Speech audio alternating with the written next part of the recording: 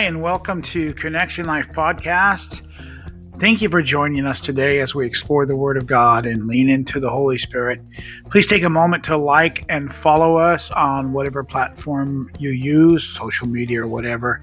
You can find out more information about us and places you can find us through our website, which is connectionlife.org.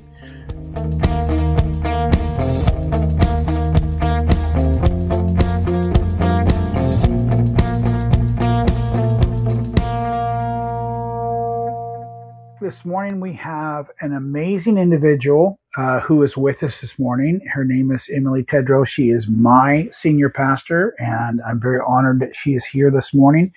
And we are going to be discussing the topic of revival, and she has some amazing things to put to input. She has some amazing input for this particular topic. And so I just want to welcome Emily, welcome you to the podcast, and just give us some who you are, where you come from, and all that kind of stuff. Okay. Well, thanks for having me. Matt told you I'm Emily Tedrow. I am the daughter of Denny Klein, who is a pastor here in the region here in Oregon in the Willamette Valley. And he started pastoring when I was about 5 years old, and we pastored a little country church. And God showed up in that little country church and marked me as a young woman. And I did not want to be a pastor. I did not want to give my life in that way. I thought I was going to be a teacher. I thought if I really lived out my dreams, I'd be a country singer. And I really just wanted to be a mom and a wife. And so I am a mom and a wife, and I'm a teacher in some ways. But definitely not teaching public school. And I'm not a country singer because I got bit big time by the revival bug. And I just fell in love with Jesus as a young woman. So awesome. I will insert a comment here. Yeah. First of all, you are a very talented singer. I cannot see you singing country. Oh. And the reason I grew up listening to country music, and my standards are not by today's standards. They've changed a lot. But what I do see is Nancy and I both enjoy your worship very much. And the reason is there's such an anointing on our worship team. And I guess I'm a little bit partial to our church's worship, but it's a little bit different. Having grown up my entire life in church and served not only as a pastor myself, but also in a number of different churches, served at different positions and stuff, I will say that our church has a worship team unparalleled is probably the word. And it's not just because they sound great. Right. It's because the heart is so real. Yeah. And so and you fill in as worship leader quite often. So we do get a chance to listen to your worship and your style. But there's a reality in your teaching, and I will say teaching. And here's a kind of a definition. So I grew up in the Pentecostal circles, and there was preaching. Yes.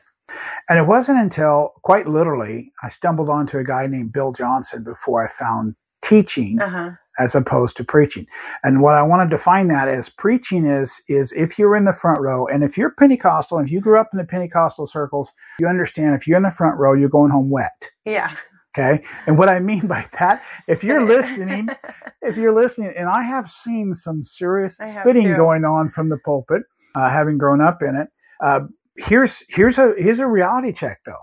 People don't learn from preaching, they learn from teaching. Yeah. If you walk away from a service feeling guilty, you probably got preached at, and it's probably for the most part ineffective. Yeah. But if you walk away from a sermon or from a service, having found something new or something powerful, you've been taught. Now that's not to say that all preachers or all Pentecostal preachers are like, spitting on the first row. But I have seen it where you're, the majority of the time you're wishing the guy would wipe his lips. Anyway, but there's a reality in your teaching that Nancy and I both get a lot from it. And the reason is because when you come out and begin to speak, It's more like you're having a conversation with us, and the Holy Spirit is teaching, because you are a real person. You're not somebody who's putting on, wearing the fancy clothes and and has all the pat answers and, your sermons all memorized. You're a real person.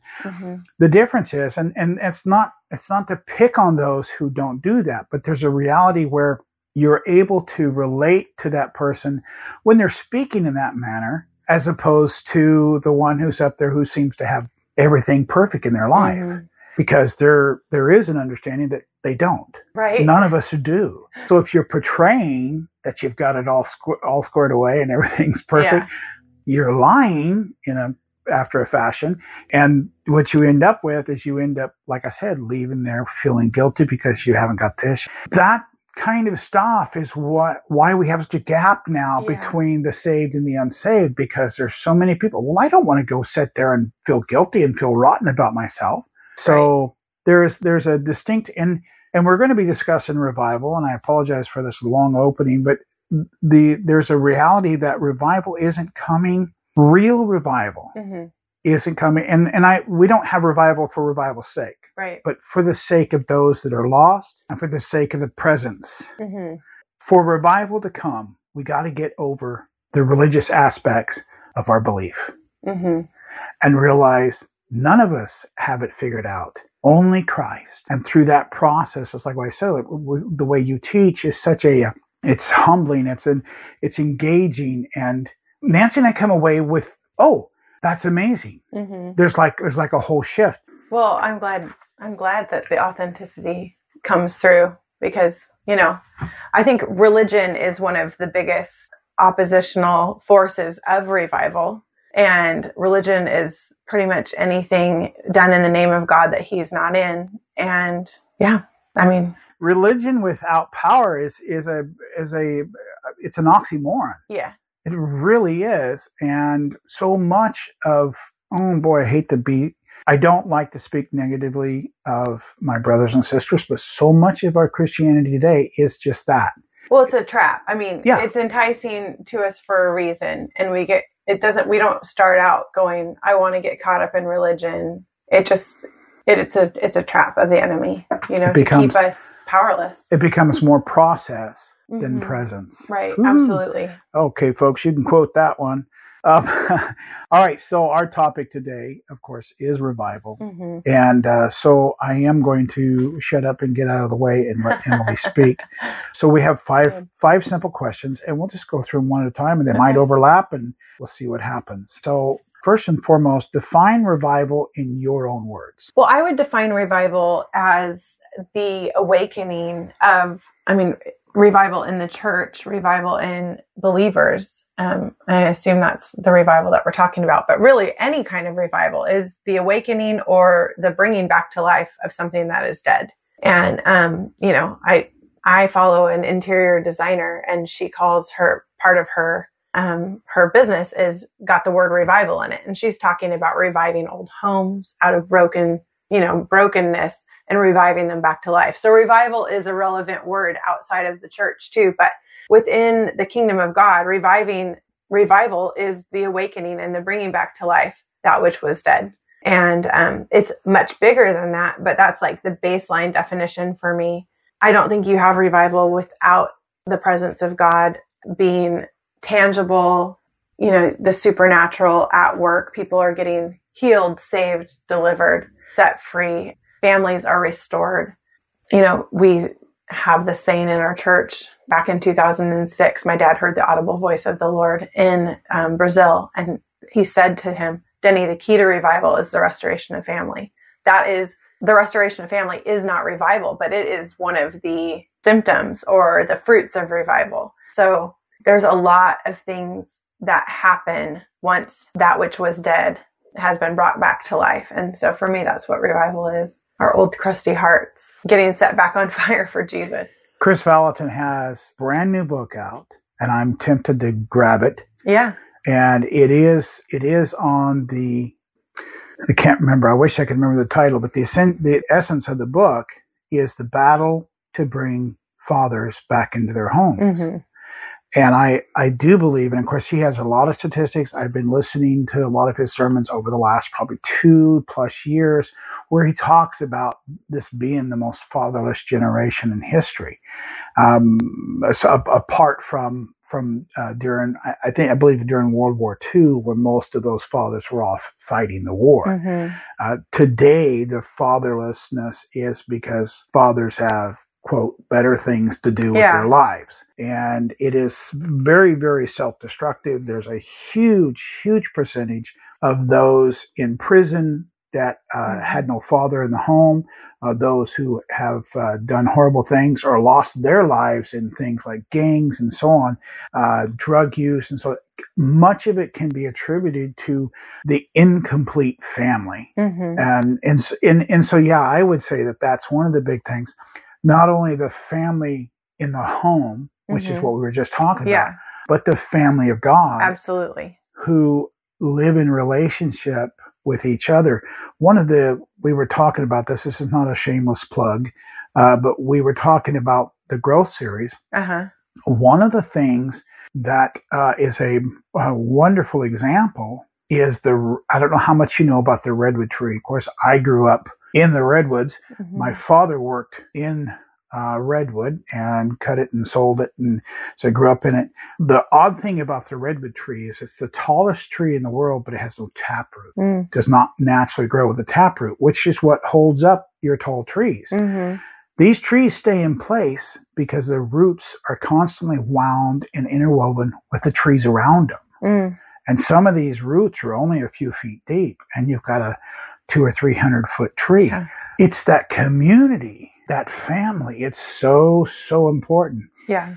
It's a word that has marked our house for sure, because we have experienced revival, and I know we'll get into that. Yeah. We have experienced true revival. And what initially revival did was make a giant mess. But what it was, is like the fire of God is really meant to do what it says in the Bible, to refine us, to bring up the dross in our life and to purify us. And so sometimes what happens is like, okay, the Holy Spirit is hitting us and the fire of God is touching our lives, and it gets messy all of a sudden, because the things that have been below the surface that have caused us to become dead in our spirit, that have caused us to become callous in our heart and desensitized to the moving of the Holy Spirit, those things now are being brought up when the fire hits us. And so it's like, this is good though. This is so good. It's scary when you're around it, or you look like, what's going on? Like, why is this person, all their stuff showing? But it's an invitation from the Lord to go deeper. And the evidence of true revival is that those things become healed and restored and delivered from and set free and a new creation, and so, we began to see that as revival, as renewal, or as an outpouring of the Holy Spirit began to wane, true revival was actually beginning to take place in people as they were doing business with the Lord, and as their families were getting set right, and their hearts were being truly healed from some of these things, like you hear about revival in prisons. Well, the evidence of a revival in a prison is when the prisoner gets out, and how they walk out their life, and how they clean up their messes, and, right. They are restored to their families. And it's not all easy, and it's not all roses. Like, we think revival is the fix it all, and it is on some levels, but it's not just a magical potion that everything becomes beautiful. It's not a waving of a wand. It is an invitation to go deep with the Lord and allow that true transformation of our hearts and our minds to take place. So, amen. I'm often fascinated by, like you're saying, when we think about revival and like it's supposed to resolve everything. Yeah. And as you were saying, revival is messy. Yeah. It can create all kinds of what we may think of as negative fallout, when actually it's like what you were saying. These things don't become exposed. God isn't trying to make people feel bad. He's trying to refine us, like you were saying about the fire. He needs us to. He's needing us to step out and let that which isn't our comfort zone remember I was having a conversation with you when we had a lady come up on the stage, and it was awkward. Yeah. That's what I was thinking to myself. What are you doing, God? Yeah. And it was so funny because my mind immediately went, this is not right. This isn't okay. Yeah. And yours and about 20 other people. Yeah. And the Holy Spirit said, you ain't seen nothing yet. Yeah. You think that's weird. We're just getting started. Uh-huh. And it is things, it is stepping out of our comfort zone. It is doing things that are not going to be typical church. Mm-hmm. But one of the reasons the church is in so much trouble right now is because of typical church. Right. It's been this process. Okay, we get together, we sing some songs, we get a little bit of word, we gather together once in a while for other things. That's it. Mm-hmm. That's not what God's wanting to do. He wants a 24/7 crazy relationship with us that's going to put us off of our comfort spot, because that comfort spot doesn't really have a lot to do with his presence. Right. And I don't know how many times I've had the Holy Spirit hit me either in a service or in my personal time or whatever. I walked out, I got out the door. I usually try to get up around 5:30 and walk the neighborhood. Well, I go out, I don't even remember what it was. I put on a song or somebody's podcast, and I get about 5 steps down the sidewalk and I'm bawling. Yeah. And I'm like, what in the world? And I could just feel the presence of the Holy Spirit around me. And I'm like, I'm out here. People can see me. Mm-hmm. And it's like, so what? Mm-hmm. You have to just let God do his thing. It's true. Because his thing's not, and I think one of the reasons we have to is because his thing is not going to be our thing. It's not going to be that place where we're good. So let's move on. So this is probably kind of halfway answered already, but do we as the church need revival for us or for the world? Yes. I was going to add to that, or both. Yeah, or both. It is definitely both. Yes, we need revival for ourselves. And yes, we need revival for the world. It's definitely both. We don't have anything to offer the world if we haven't first experienced it. So, and the world can see through BS all day long, and they want something that's real, and they need the real Jesus, and they need the real presence of God and the real raw power of God, because they're getting all kinds of, powerful things out there. We must be true carriers of the presence of God. And so we desperately need revival. I need revival every day. I need revival to pastor. I need revival to mother, to be a wife, to be, to help my husband in his business. We just need revival on a daily basis. And when I say that, we need to be fully alive, fully awake, fully connected to the Godhead, and living in that overflow of relationship. And that's my own personal. And there's times where it's like, you know what it's like when you're just going through the motions of life, and then you're just feeling dry. And then you go on this walk and you feel this invitation from the Lord to press in a little bit deeper. And I would say that's a measure of personal revival. But then it goes even deeper, where it's like, I must have God. I must have Jesus. I must have his presence. I can't do life. I can't do the basic things without constant infilling of his presence. And it affects everything around you.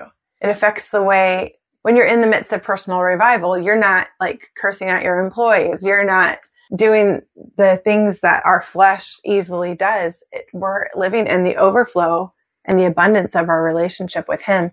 And it affects all aspects of life. It affects the way we parent, the way we, hopefully, if it's true personal revival, it's going to affect your home. It's going to change the way you relate to the people in your family, your workplace.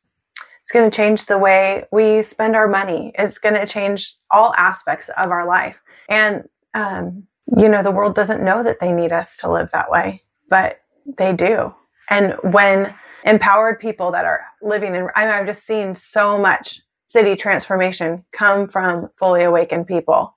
I've seen it in our own city. We have our own in-house Mother Teresa at JPC, Deb Powell. And she's like just such a beautiful woman and such a beautiful example of what it looks like to love and to be the hands and feet of Jesus. And she's doing it from a place of personal revival. That's how it started. And in order to do what she does, she has to live in that place of, Abba, I need you. Come and fill me fresh. There's not a time that I get together with Deb that we don't just start weeping because of the presence of God in the room. That's just the way that she has to live. That's the way I have to live. So she's an incredible lady. What do you say to the person who is hungry for that kind of relationship with God, but their church, their leadership is pursuing other things? Well, it starts, I don't know, personal revival happens for me in the shower every morning. You know? It's like in my car on the drive-in. Like I have never been a part of a church. I can just say that I have lived in that blessing. I'm a pastor's kid through and through. My dad is, I know you'll get to meet him. Your listeners will get to meet him. And he is, we call him a notorious God chaser. He has modeled revival for me my whole life. And so I don't know what it's like to be part of a church per se, but I did grow up in a conservative Baptist Christian school upbringing where, I think people were hungry for not so much the things of the Spirit because they didn't know what, but they were hungry to be followers of Jesus and to live the life that Jesus would have them to live. Beautiful people. It's no judgment, but they did not understand the moving of the Holy Spirit. I remember being in school and one of my friends asked me, I was a senior in high school, and they asked me about speaking in tongues. And at the time I hadn't spoken in tongues yet. And I hadn't had that experience of that baptism of the Holy Spirit, but they were asking me like, hey, what does the Bible say about tongues anyways? And I just happened to know. So we turned, there in Corinthians, and we were reading, and my teacher just came and just shut the Bible and was like, not today, girls, not today. It was like, we don't want to touch that. Those gifts are not for today. And meant it with all our heart, with all sincerity. Like those were things that happened then. This is not happening now. We don't do that now. And I just remember being like super confused by that. But I was hungry for the Lord, and I think our own personal hunger and our own times with the Lord, if you are hungry, so for the listener that you just mentioned, if you are hungry for the presence of God, the Bible says no good thing will he withhold for those who walk according to his purposes. No good thing will he withhold from you. You can ask anything in his name. And, he is a good father. If you ask him for bread, he's not going to give you a serpent or a snake or a stone. It says he delights to give us good gifts. And his son was the greatest gift. His spirit was the greatest gift, that he left with us. So if we are asking to be filled with his Spirit, he's going to do that for us. So I would just say, personally, press in. Don't worry about what your church is going after. You can jump in with vision. If God has called you to that place, you can serve and you can be a part of it. And as you are personally being awakened, it is going to affect other people. I remember in that same little group of people, my senior year, we had been experiencing the Father's blessing, the Toronto blessing, that outpouring of the Spirit in the early 90s.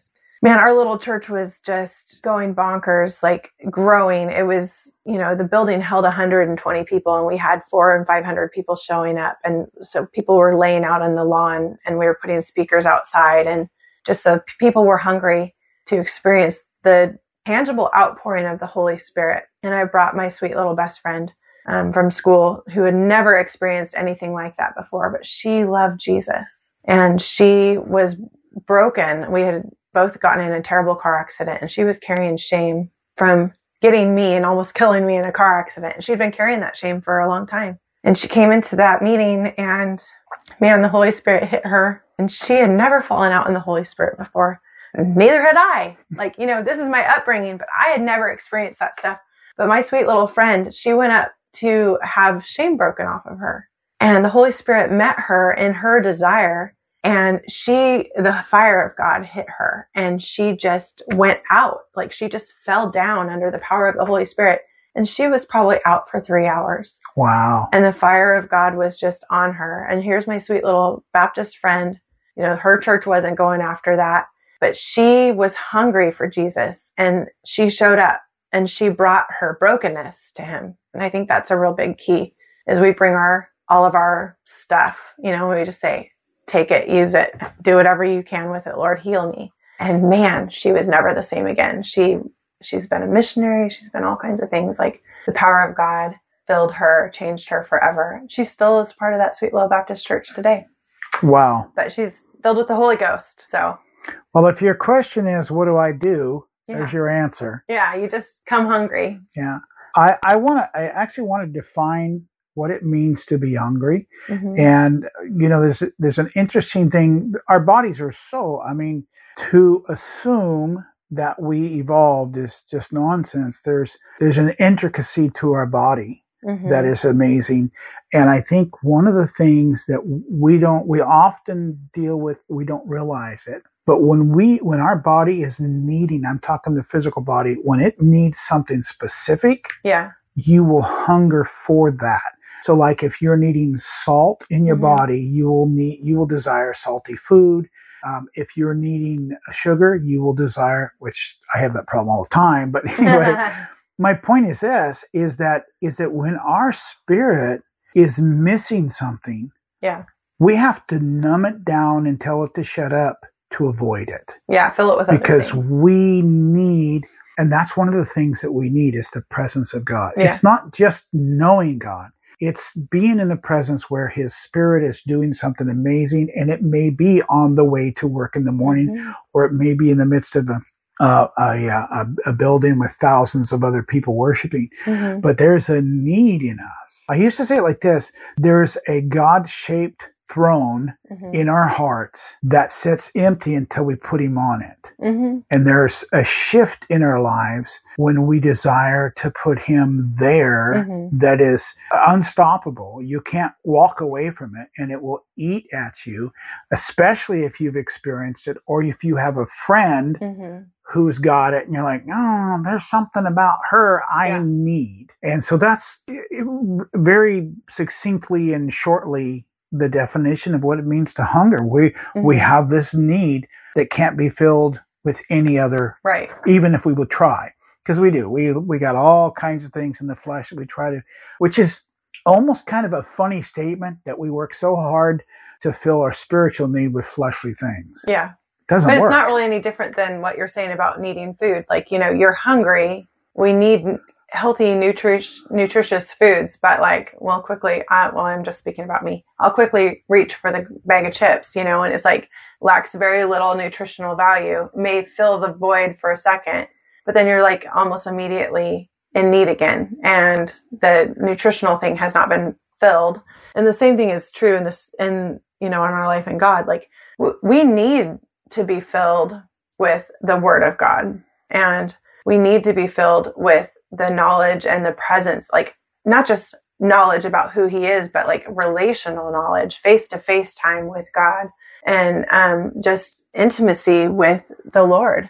And that is actually, you know, we sing songs, we recite verses that say nothing else will satisfy. And that is actually the truth.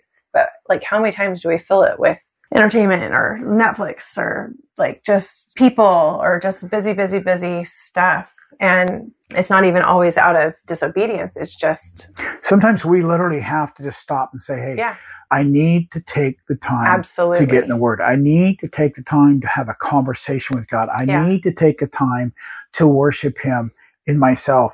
And many of these things we do. We wait until Sunday morning or Wednesday night or Friday night or whenever it is. We have our services, and then we constantly struggle. And I think the easiest way to put it is if you are out of practice, you're going to lose that fight. It's true. Yeah. And it's a discipline to bring it back. It is. But there also comes this place of like, you know, I don't want to say we've all been there. I've been there a million times. Like, I need God. I just feel like, you know, I'm not connected to you, I know I have tasted and seen. When you have tasted and seen the goodness of God, like nothing really else does satisfy. So you get to this space of like, I need the Lord. I need his presence. And it's just an immediate like turning. If you just turn towards him, he comes rushing in. It's almost like he just follows right real close behind us. As soon as we stop and turn around, there he is. Yeah, exactly. So he's just waiting for us to like, turn our attention. You know, Paul tells us and I would quote the scripture, but I'm off my game today.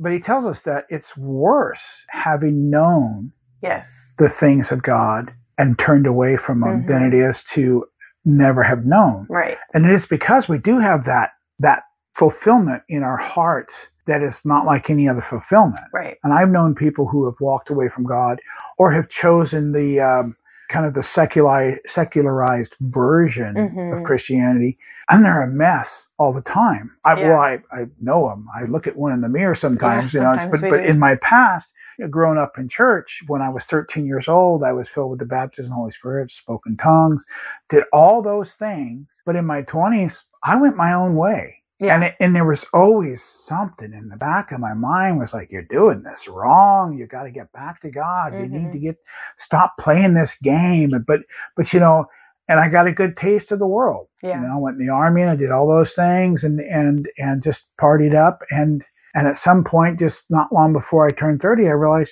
I can't live like this. Yeah.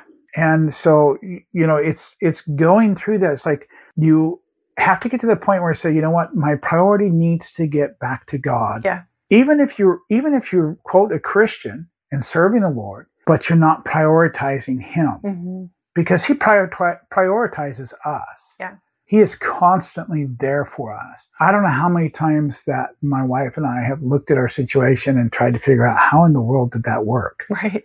Because He was prioritizing us, and we need to do the same thing to Him. Yeah.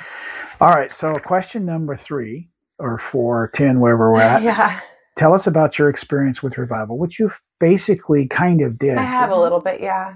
I would say my first experience with revival, I was probably, 6 or 7 years old. My parents, were really hungry for the Lord. And what's funny is we went from no relation, like my family, I'm an only child. So, I was just in life with my parents all the time. Like the sun and moon and stars set because of me. Okay. I was, we'll edit that out. Yeah, no, but that's how it was. Like growing up, like I was sort of the center of their universe. They were hippies, and my mom was a teacher, and my dad was building a house, and he was really pretty much not doing anything other than building a house. And they were Christians, but they were not plugged into a community. They had not been discipled. My dad was, smoking weed on a regular basis as a young girl. And he started having some health problems. And then it was like, maybe my life is not lining up with, he was in his very early 30s at the time. And he's like having heart problems and all kinds of stuff. And he just was like, my life is like there was an emptiness and he had given his life to Jesus, but he had not surrendered his life to Jesus. And he came out of the whole, Jesus freak movement, the whole Jesus people. Yeah, in the 70s. And so now, he's got a little family and they're building a house here in Oregon, and my mom's going to work and they're just doing their thing. And there was this sudden thing that came over my dad. And I remember as a little girl watching it and just being like, Dad, are you going to be okay?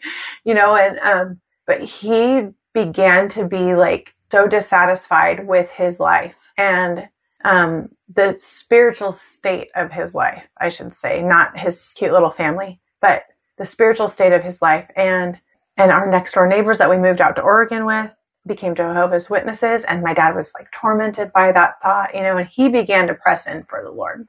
And he, like I said, he was building a house. He was driving me to kindergarten. He was doing this stuff, and he would just go and he would pray and he would pray. And the first time I experienced revival was in our house. It was, my parents, that they had a group of people that would come to our house and they would just worship and, they would read the Bible together. And I remember the Holy Spirit, none of them knew what was going on. Like they had never encountered this before, but in their pressing in for the Lord, the Holy Spirit began to pour out. And I remember watching my parents just like weeping and crying and shaking and laughing and, just God was touching them. And I was like, at first I was like, are you guys okay? Just a little kid. And they're like, it's Jesus, it's God, he's touching us and he's filling us. And I was like, wow, this is wild. I've never seen anything like this before. And that group of people was so hungry, and they actually began a little home church. And that was how life was for like 3 years.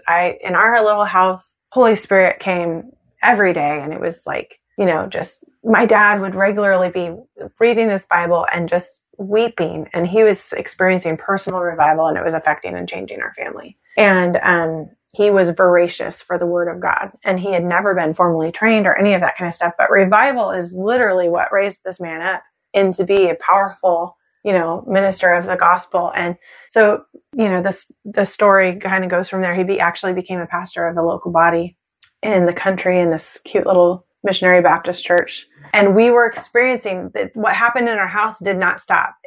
That kind of stuff was happening. Neighbors were getting saved. There was this little community was experiencing transformation as a result of the revival that was happening in my home. Wow. It was really That's radical, amazing. and as a kid, you don't know this is just life. You don't know that this is not normal.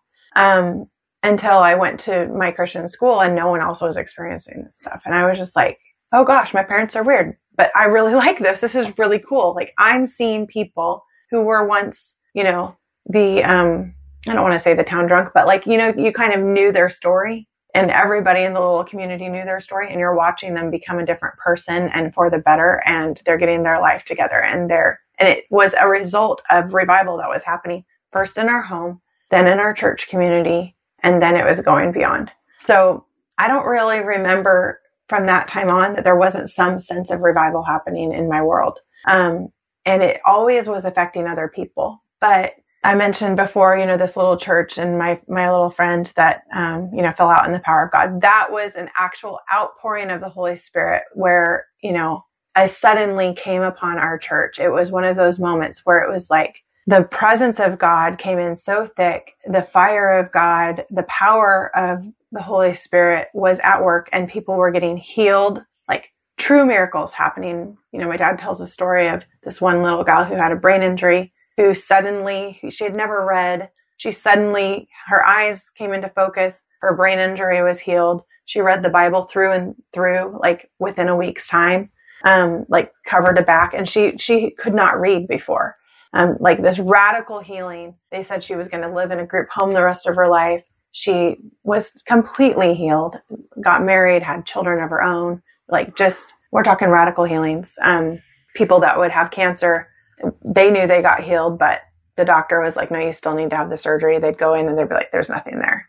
Just like healing, deliverance, like watch demons, manifest and be cast out, and people who had been just in darkness come into light, total transformation of their lives. And so this is like, 1993 now, and this outpouring that's wild, and people are coming, and you're like, there's no internet. Maybe there was internet, but surely we did not have it. We didn't have this mechanism that we have now to tell people what was going on. This is all word of mouth, like call your brother, call your friend, like the phone tree. Get here. God's doing something. And it was happening. The police showed up multiple times because there was a little graveyard in the church backyard, and some neighbors had called and said, like, there's something wild going on in that church, and we think that there's grave robbers or something, So the police came to make sure that the cemetery was okay. I thought you were going to say people were getting up out of the grave.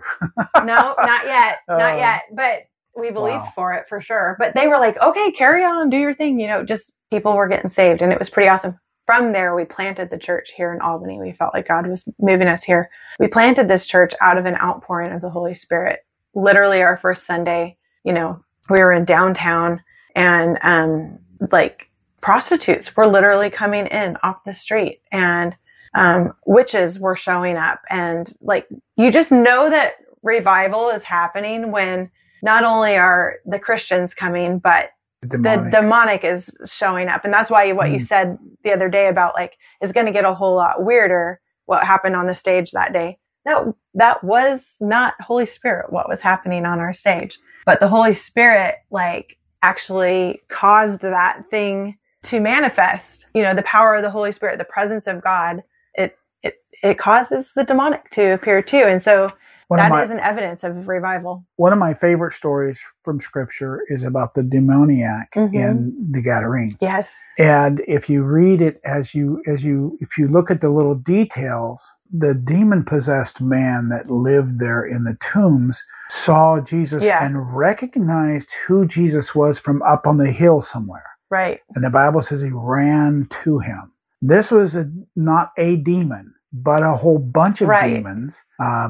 They even called themselves Legion. But he recognized the presence and ran to him. And we've heard, I don't know how many times I've heard stories about the revival and the demonic and the witches and whatnot would show up. And the human side of that might think, I'm here to prove you wrong. Right. The demons can't resist the power of God and are drawn to it, which is a fascinating thing, but very scriptural. So it's not like some weird off the wall thing. No, totally. And as much as that makes me uncomfortable, because I've kind of had a face-to-face in the past, it scared the not out of me. Yeah. But as much as that is uncomfortable, I know that's coming. Yeah. I mean, that's what the power of God is for, is to set people free, whether that's in physical healing or emotional healing or casting out devils and getting people free from oppression. And that was definitely an evidence of revival. So my experience with revival is, that it's been, for the most part in my life, ongoing. And until it seems like in the last 10 years, there's been a waning of that outpouring, like a corporate outpouring. And I think we get, Bobby Conner says this, we're too familiar with a God that we barely know. And I think sometimes being in that atmosphere of revival, you can think that everything is just firing on all cylinders, But personal revival is still what sustains corporate revival. And I think you can be in a space of corporate revival and think that you got the personal going. And, John 15 is one of my favorite parts of scripture where it talks about, all fruitfulness comes from abiding in the vine. You must be intimately connected and joined to life union with me in order to have any fruitfulness. You have to abide in the vine. And so I think the church, not just our church, but the Big C church, especially the charismatic church in the last 10 years has been going through a refining process, of personal, things, dealing with stuff. And it's actually been the kindness of God that the outpouring of his presence has lifted in some regards, because when you refuse to deal with some of those things and the fire is just roaring hot, I think it can actually be a dangerous thing, for our true spiritual life with God, that we think that we're connected. We think that we're following, but actually we're very acquainted with a God that we barely know. And so we're getting back to that heart of worship, and we're getting back to that space of true intimacy with the Lord and dealing with some of the things in our foundations that need care and attention right now. I think one of the things that really impacted Nancy and I was during the shutdown of COVID. Mm-hmm.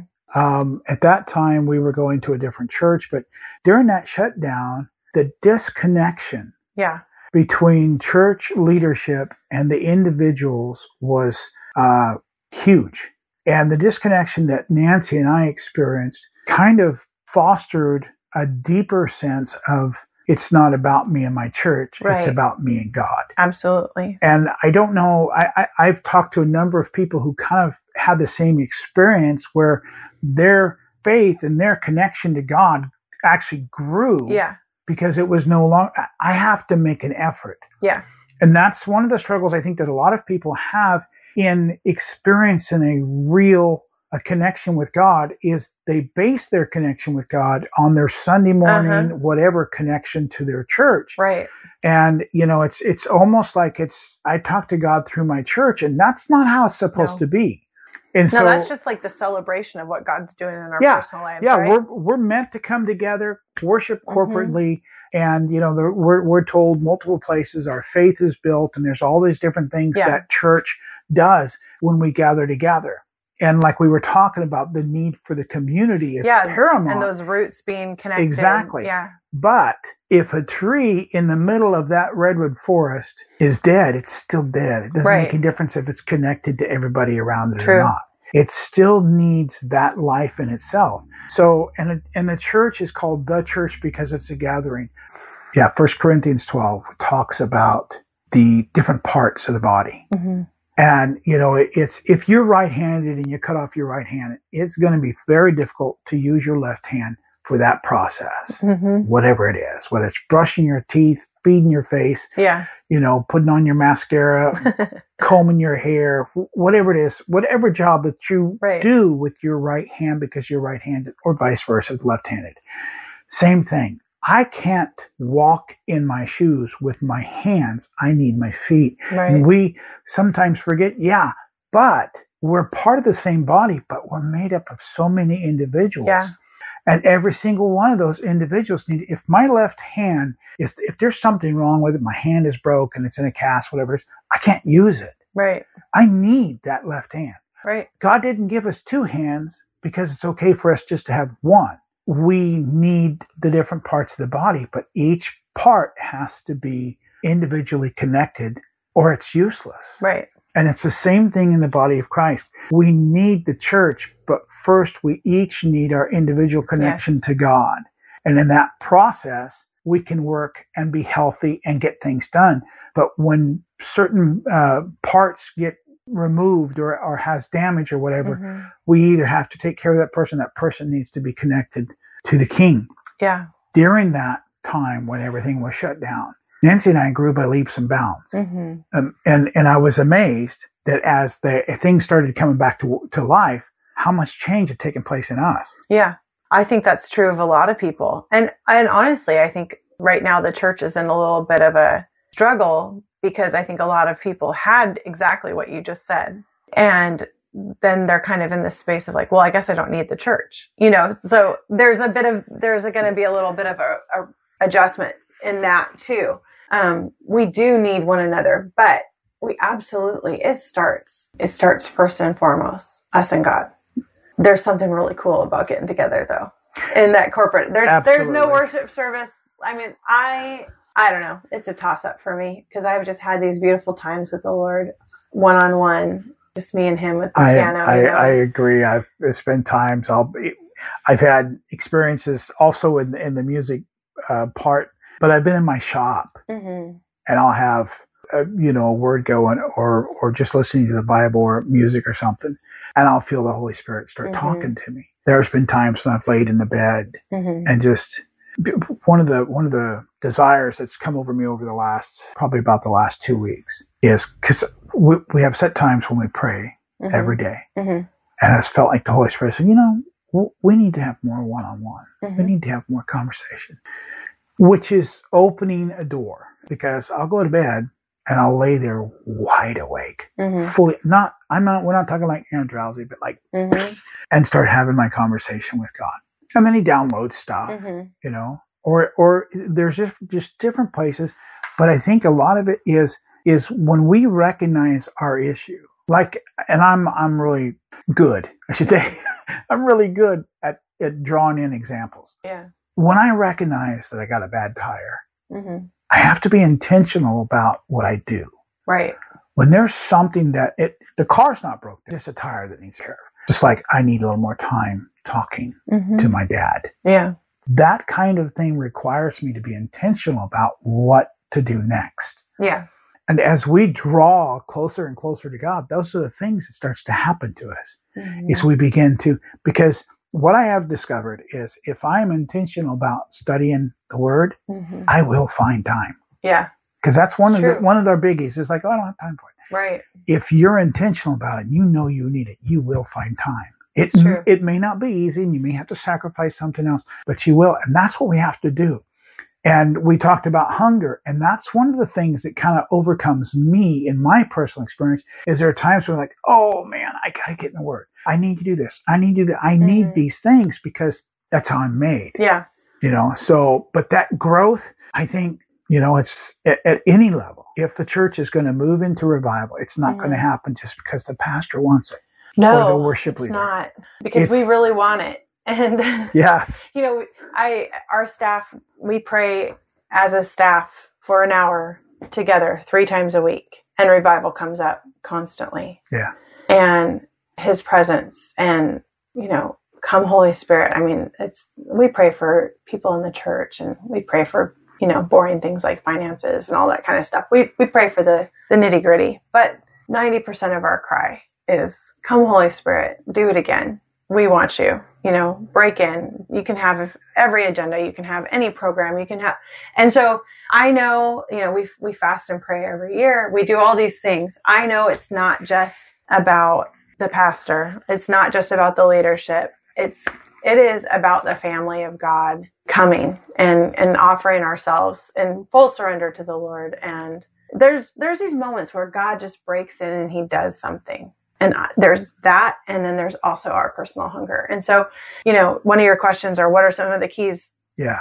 I think stay hungry, keep crying out for God, keep pressing in, keep doing the things that you did at first, as this scripture says, like, remember the things that you did at first, remember your first love, like, don't ever leave first love, like, just stay in that space.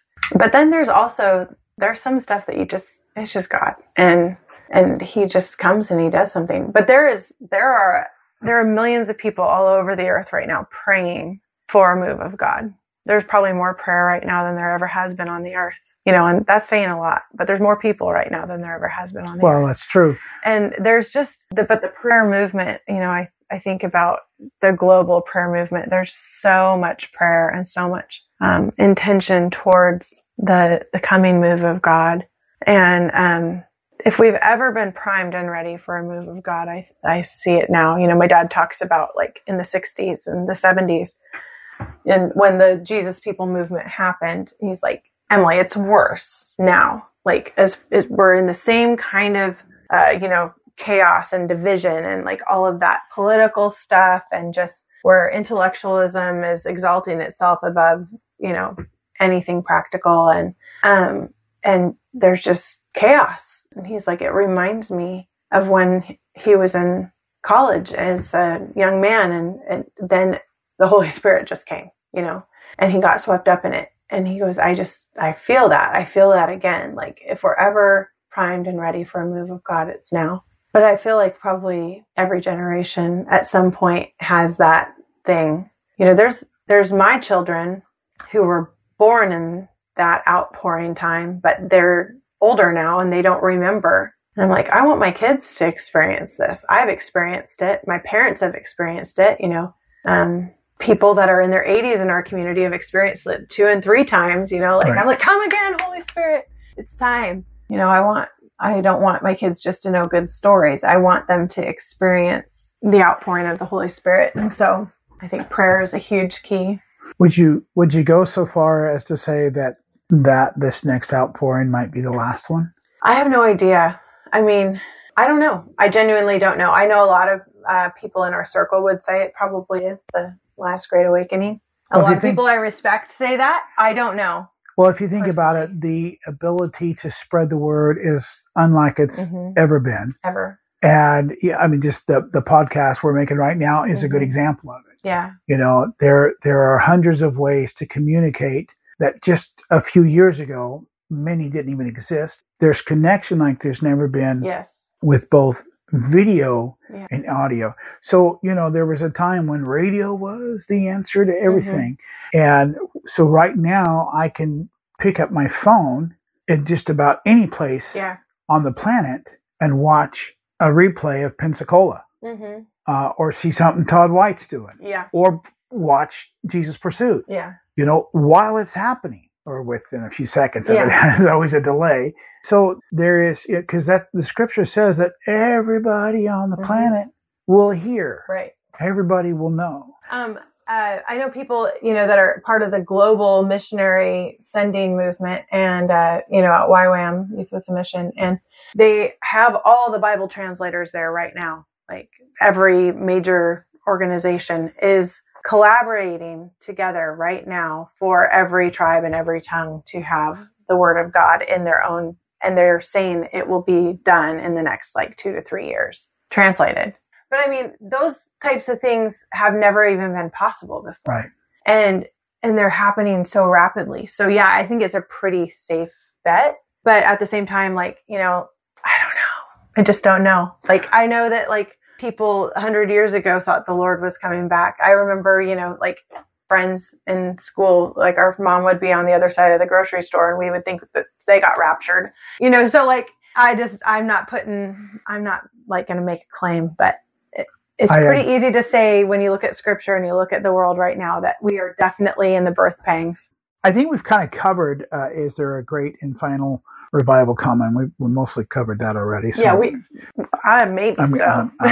The hunger thing, though, you said that the key to or one of the keys to the church moving into revival is to stay hungry. How do you stay hungry? Well, I think when you feed on something, you desire it more, right? So, like I said, when you've tasted and seen and you've experienced something, you want more of it. Like you just do. So I think first it comes from just feeding yourself the Word of God, feasting on His goodness, pressing in for His presence. For me personally, everybody's wired different, but for me personally, times spent alone with God, both in His written Word, just talking to Him relationally.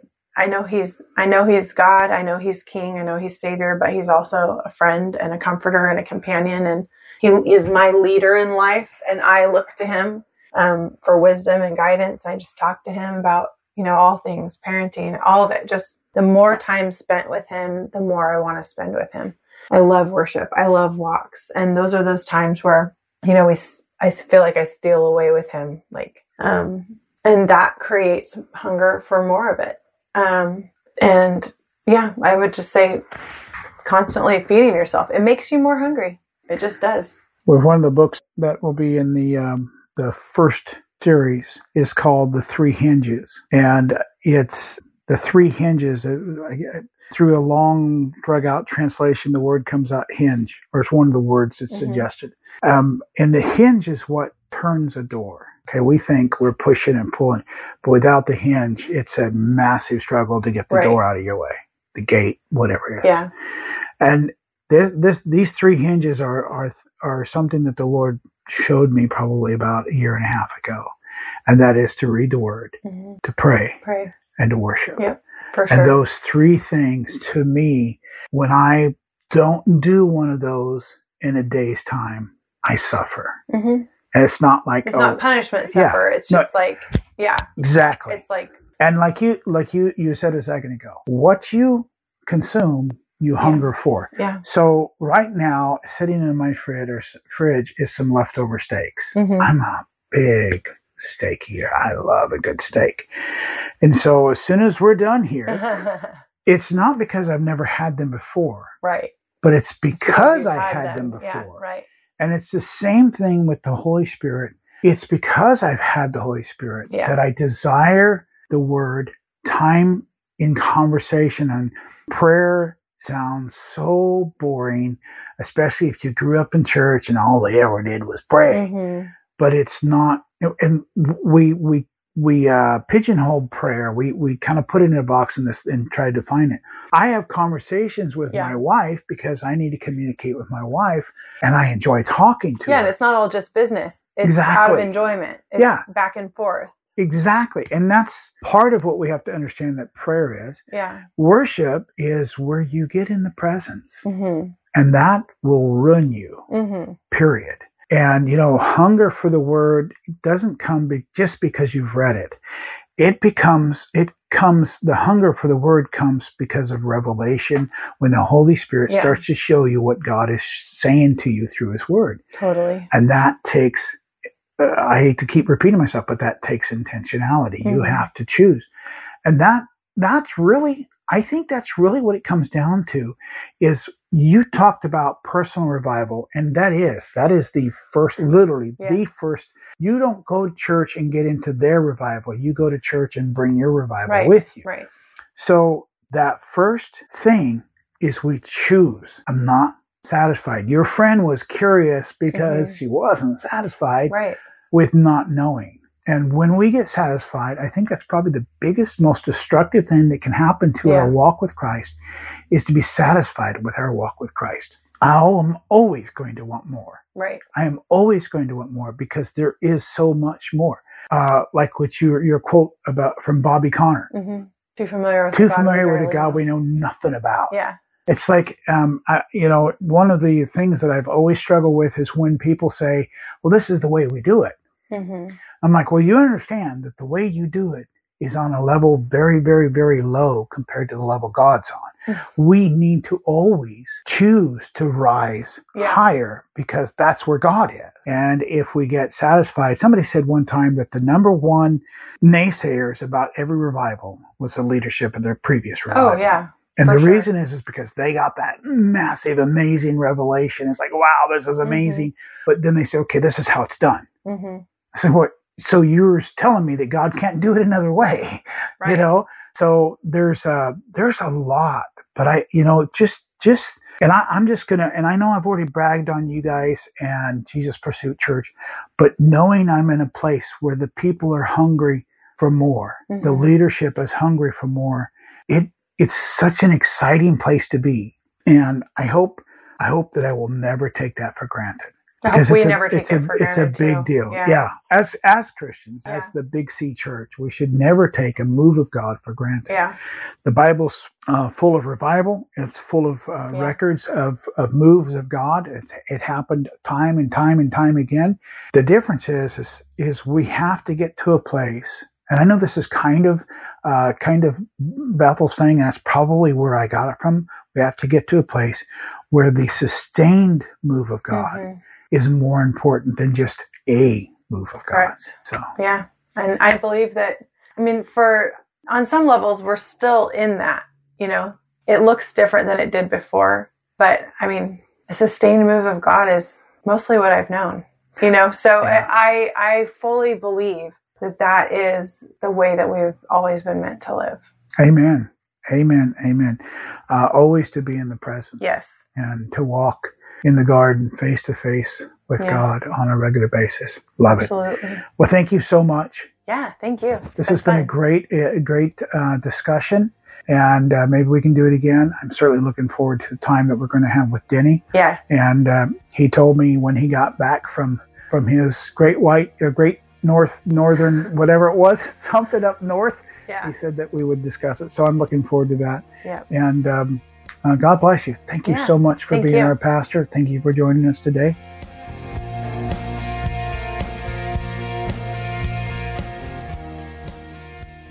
Thank you for joining us today. We hope that you have received something from our time together.